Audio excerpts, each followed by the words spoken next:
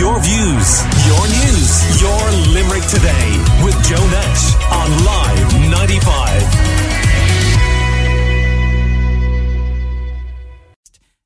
We want to hear from Emily Blunt now. She's talking about overcoming a stammer. Well, I did have quite a serious stutter when I was a kid, and so the idea of doing a voiceover, certainly when I was 11 years old, was an impossible one.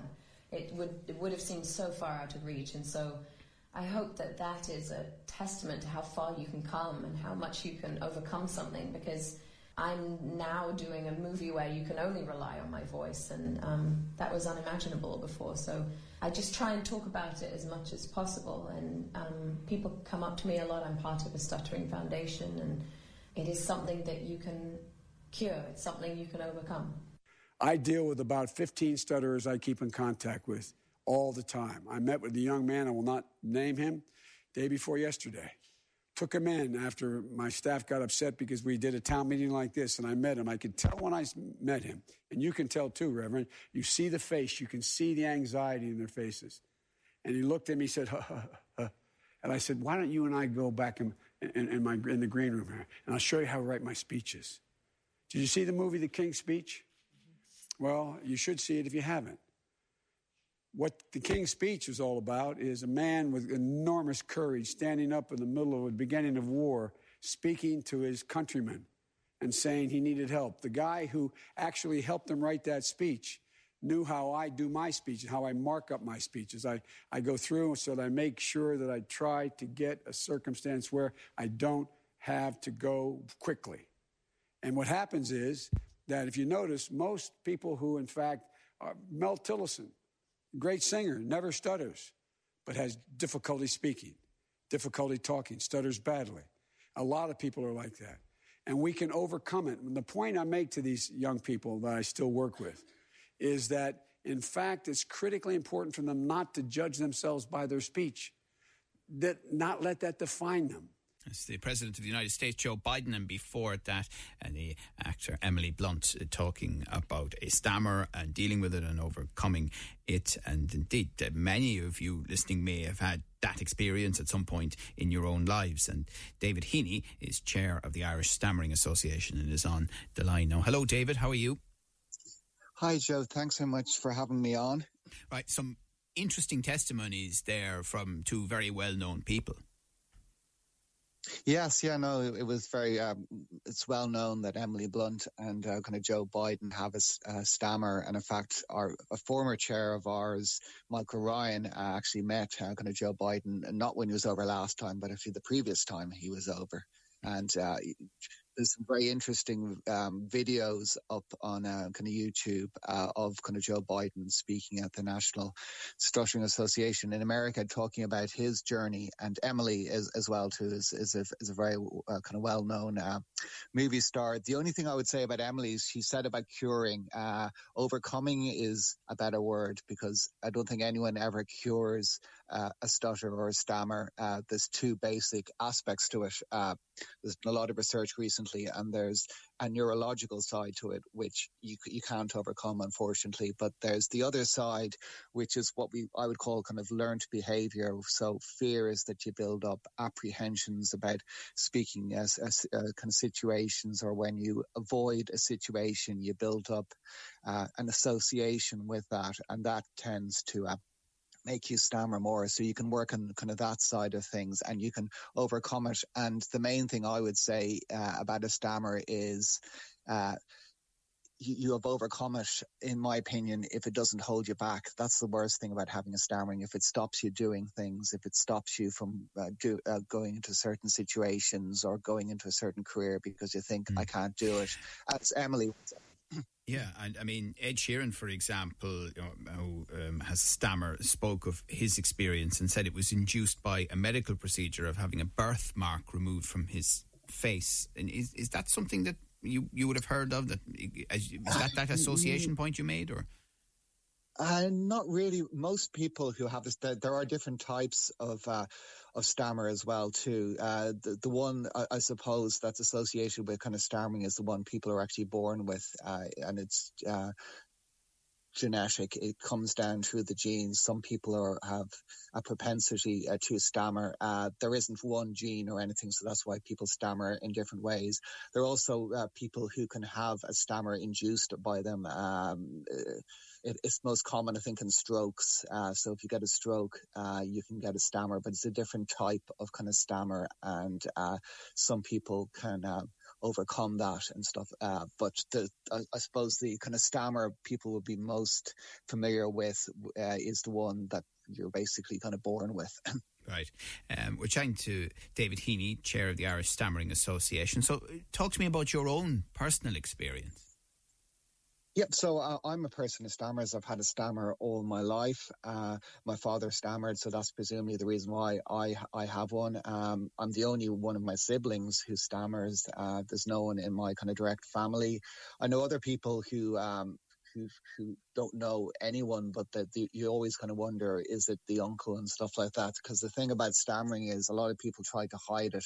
There's two types of stammer. There's overt, which is the way I stammer, where I basically can't hide it. And there are other people who are covert, and you wouldn't know that they stammer at all because they have a lot of tricks and they can hide it, or they avoid situations. So I'm kind of overt, and it was always kind of with me and people, and I had to kind of live with it and kind of grow with it. Unusually for me, I think, unlike most people I've met in the stammering community, I didn't really do much speech therapy. Didn't do any in school. I did a small amount when I went to work, but it was only when I joined the Irish Stammering Association about 16 years ago, I did my first proper speech therapy program. Then I suppose I started to work on my speech and also meet people in the stammering community, which I think is the most important thing. It was just meeting people who knew what it was like to stammer, because it's very hard to understand if you don't have a stammer, because it's so insular. It's inside you. We're chatting to David Heaney, who's chair of the Irish Stammering Association, and Joe Biden mentioned this. I think a lot of listeners' idea of stammering may have been formed by that movie, The King's Speech, where the king of the time was struggling to speak but could do it fluidly when listening to music. Is this a real technique? Yeah, there are kind of different techniques. Also, kind of speaking very slowly you can be fluent. It's not necessarily true for everyone. There are different things, but it's not really that practical, I suppose. I remember when I did speech therapy and said, okay, you might be fluent when you sing, but are you going to kind of sing all the time? And then you kind of think about, is my stammering really that bad? And then you think about all the apprehensions. There was a very influential speech therapist called Joseph Sheehan in America, and in the 60s he wrote a book, and one of the premises was that stuttering, which is the term they use in America, stuttering are all the things that you do to stop yourself stuttering. So when I did speech therapy, I was doing a lot of things I wasn't even aware of. I was moving my hands a lot. Lots of people tap the table or tap their feet when they try to kind of get the word out. So by kind of being aware of those tricks and working on them and trying to stop doing them, I actually became less apprehensive about speaking, which is the real way, I think. Well, for me anyway, and for a lot of other people as well. When you become more actually comfortable with your stammering, you're actually less inclined to actually do it. Right. And David, was it a breakthrough moment, or was it a long period that helped you? It's a long period. I think my experience, anyone who's done any kind of speech therapy or any kind of speech program, is you can go in. I did a week-long residential program, and I think at the end of it, everyone was pretty much perfectly fluent. But it was an artificial kind of situation, because we all knew we stammered and we all knew each other. And then about a week afterwards, when you're back in the real world and you're back in your job, or you're going into the shop again to order a sandwich, then, things tend to fall apart a little bit, because it's a long process.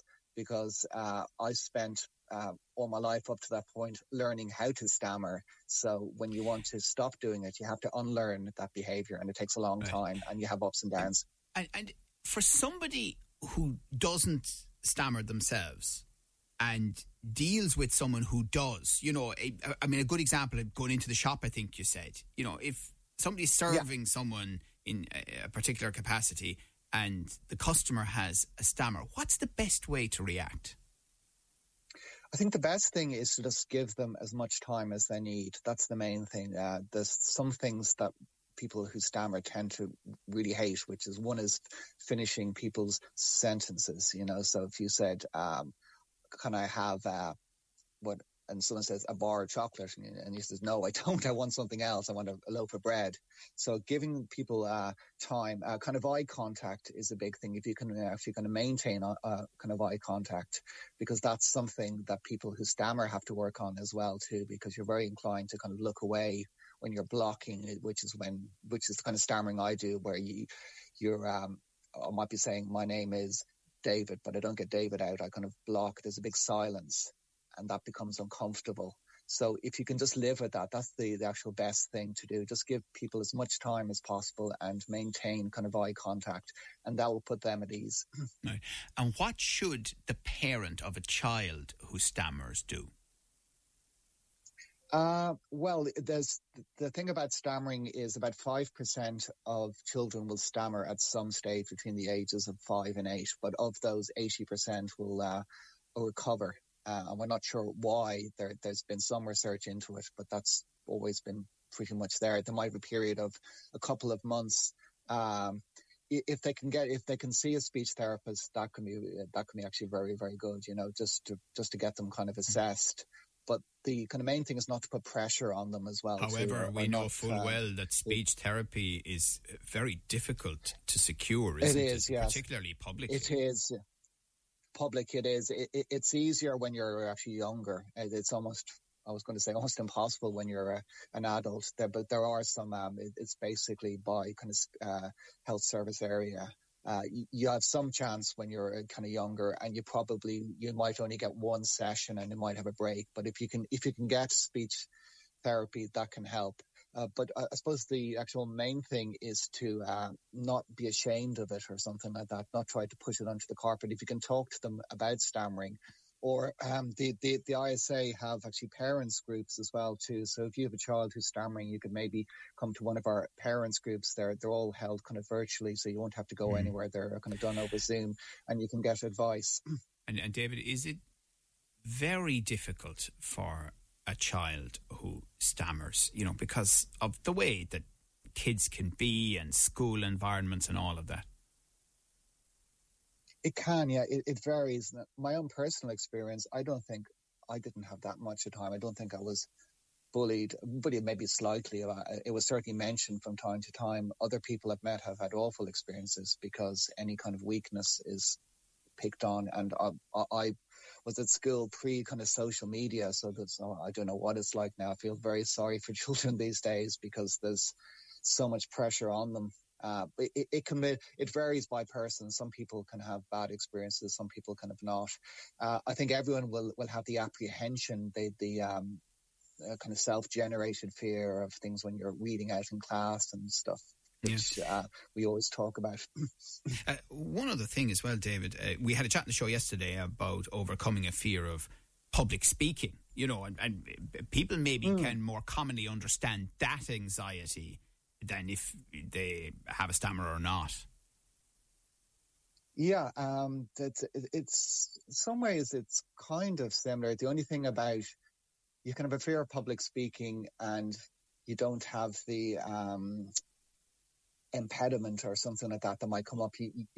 Someone who stammers, who has to make a presentation or has to go to a job interview, will say, you know, I could block. And then you can get into a kind of a spiral where you become very focused in your speech. But having said that, it varies by person. I know some people who stutter, who are very good presenters and don't have that same fear of public speaking. But lots of people would as well too, who actually have stutters.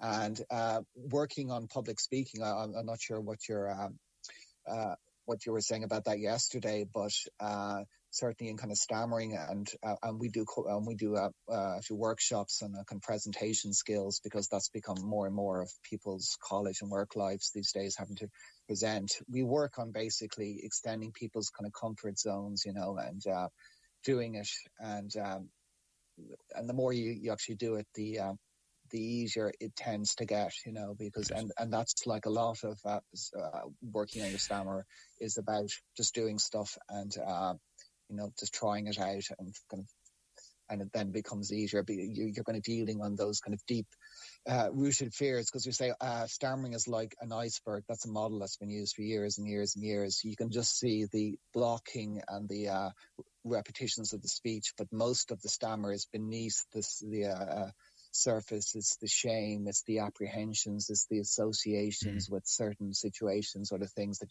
you could never do something like be a lawyer or stand up in church and give a reading or something like that. Yeah, okay, right. Fascinating. Well, listen, thank you so much for your insights this morning. Really interesting. And the Irish Stammering Association obviously has a website. You can go on and learn more there as well. David Heaney is chair of the association. Appreciate your time. Your views, your news, your Limerick Today with Joe Nash on Live 95.